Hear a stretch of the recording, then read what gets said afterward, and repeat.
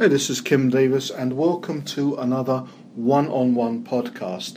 My guest today is Keith Simpson, who's VP of Product and Marketing at PostUp. Welcome to the podcast. Thank you very much for having me. Now, I know you're in town. It's a very rainy, miserable New York day. You're up from Austin, Texas. Was it more pleasant down there, or are you having weather problems there too? Blue skies, 75 degrees. Almost thinking about firing up the pool. Thank you. that hurts. Okay, we're here to talk about a bunch of topics. Some regular readers might know Keith from a piece he recently wrote for us in our Contrarian Week. Marketers have to stop chasing personalization, which was quite challenging. But our main topic I wanted to start off with today is programmatic and some of the hurdles that are being seen in that space. But first of all, maybe you could tell us more about PostUp, where it came from, what challenges it sets out to solve? Sure. PostUp is an email services provider specializing in email technology, and in particular for the publishing and media industries. We've been around for 15 years through various names and brands, different corporate owners. PostUp is, as a brand, about 3 years old. So again, we specialize in publishing and media companies, and really try to differentiate by understanding the publishing and media businesses and building tools and providing services and strategic advice for those industries in particular. What will be some of the main solutions you offer? Well, we have an email platform. It's really an enterprise email platform, so it'd be kind of analogous to Salesforce ExactTarget or Silverpop or Sailthrough, or kind of two competitors that we see quite often. Yeah. But it's really, if you think of email as kind of a spectrum of complexity, MailChimp on the one end for your restaurant owners and small business owners, and then the big guys like IBM on the other. We're kind of towards the enterprise end, but again, specializing in publishing and media. Okay. Now, we could talk all day about the challenges faced by publishers these days. It's something I'm well aware of course, on this side of the table. But the thing which I particularly want to ask you about is programmatic. It's a great programmatic dream. It's been around not that long, but a few years now, I guess, the idea of trading ad inventory at huge scale and at huge speed, and that was going to make it. It's going to be a good thing for the advertisers, for the publishers, but we're starting to see it get a bit creaky in some ways, aren't we? I wouldn't even say. I think it's arguably, from an infrastructure and operational standpoint, it's bigger and stronger than it's ever been. Okay. The problem, it may help to kind of go back a little bit and think about the genesis of it. Programmatic is really, more than anything, it's a product for advertisers. And think about what advertisers want, right? They want to target or reach as large an audience as they can with a single interface without having to necessarily deal with dozens of different publishers, right. And to be able to target different demographics on those audiences. So programmatic really neatly solves that problem really, really well for advertisers. So it really took off when these platforms started to emerge. And publishers realize that and jump on it. And the great thing for publishers is that it's very turnkey. You literally, in most cases, put a little piece of JavaScript on your website, and the money starts flowing, right? So in theory, you don't even need a sales team, right? You just turn it on, and the money starts coming. So in a way, it's been kind of almost a victim of its own success for publishers because it dramatically reduces the barrier to entry for new publishers. So this crop of digital publishers that have just come up from nowhere over the past 5 to 10 years are all have a primary business model of programmatic revenue. They don't have sales teams. Yeah. So as publishers rush in, it results in an oversupply of ad inventory without really much more advertising demand on the other side of the economic equation. So that means depressed CPMs, and everyone is making less money per ad impression. So as publishers of either been created and are solely dependent on programmatic advertising, or more traditional publishers have kind of latched onto it and now become addicted to that revenue, right. As it starts to gradually decline for everyone, it starts to cause significant issues in the economics of the model. This is something which has had a much wider social and cultural impact than we'll be able to get into today, but it's related surely to this very large numbers of new publishers becoming very quickly almost mainstream. Publishing has exploded. You don't have like a few major sources anymore. Is that programmatic is part of what's powering that? I think it's enabling those publishers to come into existence, but the other enabling factor is social media, specifically Facebook. So I would challenge these new publishers to really say with a straight face that they truly have a brand in the same way that, say, for example, New York Times has. I think a lot of them are successful in driving a large amount of eyeballs and traffic, but it doesn't necessarily mean that they are a destination. In fact, they're probably not. I mean, I always use BuzzFeed as sort of the best example of a pure digital publisher that kind of grew up on programmatic. Yes. Okay. I think people could probably name BuzzFeed, having seen it, but I would sort of hazard a guess that half the time someone's reading a BuzzFeed article, they don't even know they're on BuzzFeed. Yes, and partly because of the sharing element. But yeah, you basically, as a user, you're engaging with Facebook, and then technically you're dropping out of Facebook to go consume some piece of content. But as soon as you're done with that, you go back to the feed because that's what you're engaging with. Yeah, you're almost not aware of it. I mean, this is an experience most of us must have had now. Reading an article, thinking that's interesting, then realizing I actually don't know where this is from. And that has some pitfalls. But the thing which I've heard from a number of sources is that, as you say, programmatic has been successful in its own terms, but it's really driven down the value to publishers of the ads. I mean, the advertisers are just not having to pay as much. Is that right? That's true. I think it's in large part oversupply.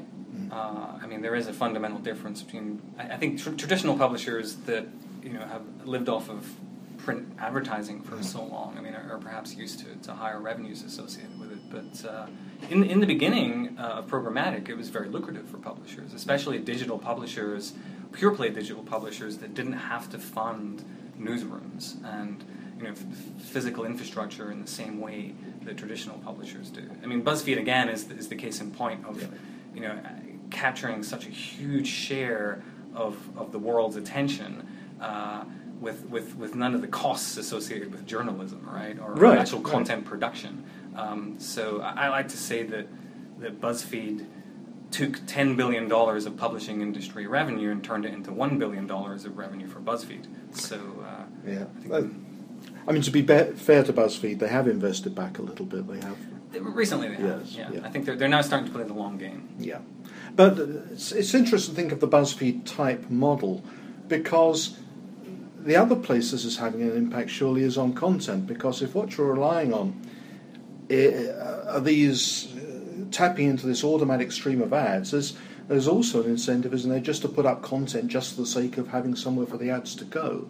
And some people are saying this is degrading content. I think it definitely is. I mean, it's changing the nature of content. I mean, the so-called separation, the wall between the business side and the editorial side, I think it can only go so far when your fundamental business KPI is traffic and page views in particular, because CPMs on page views is what generates revenue. So, hence the rise of the listicle, right? Exactly. Why put everything on one page when you can put it on 10 and, at least in theory, make 10 times as much money?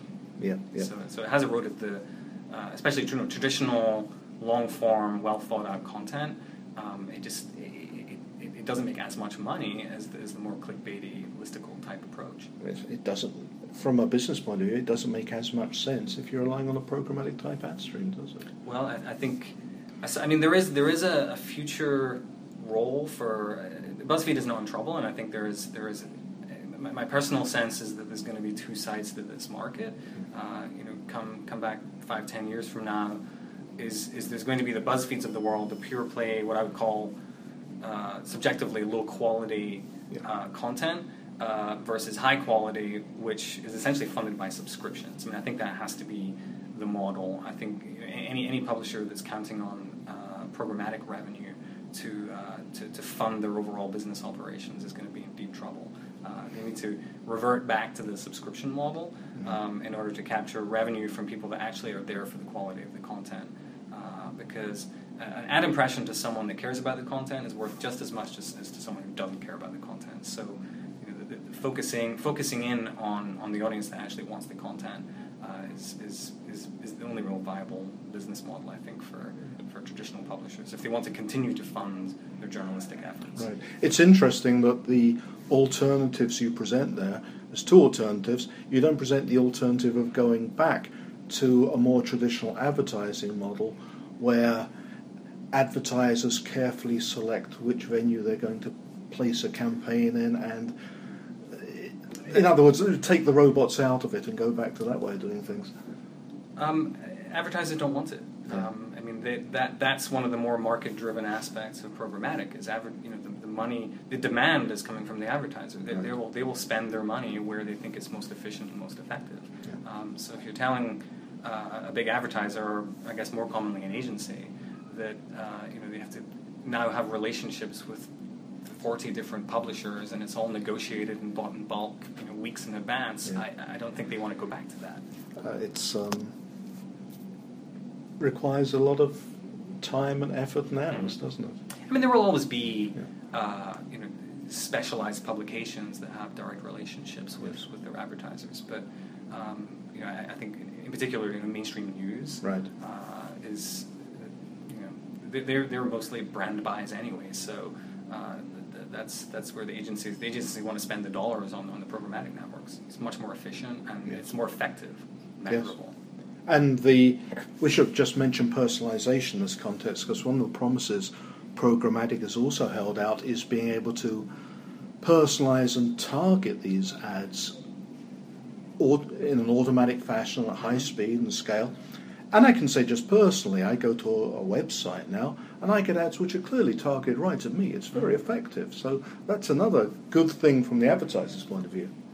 Well, they'll be either targeted at you in a very sort of small segment, so people very similar to you, or it'll be technically what's called retargeting, which is behavioral targeting. So you have visited some website in the past and are tracked through the network, and then are seeing an ad because of your past behavior. Yeah, and the other aspect we should touch on is talking about the oversupply of ads. There's a resistance in the audience because there's the whole ad blocking thing as well. That's clearly got to be another problem for publishers. Yeah, I mean, if you look at the history of the problem, I mean, again, programmatic started out really well for everyone, right. And then oversupply made it less of a good deal for publishers and much more of a better deal for advertisers. Let's not forget that publisher revenues are advertiser costs, right? Yes. So they like the fact that CPMs have gone down.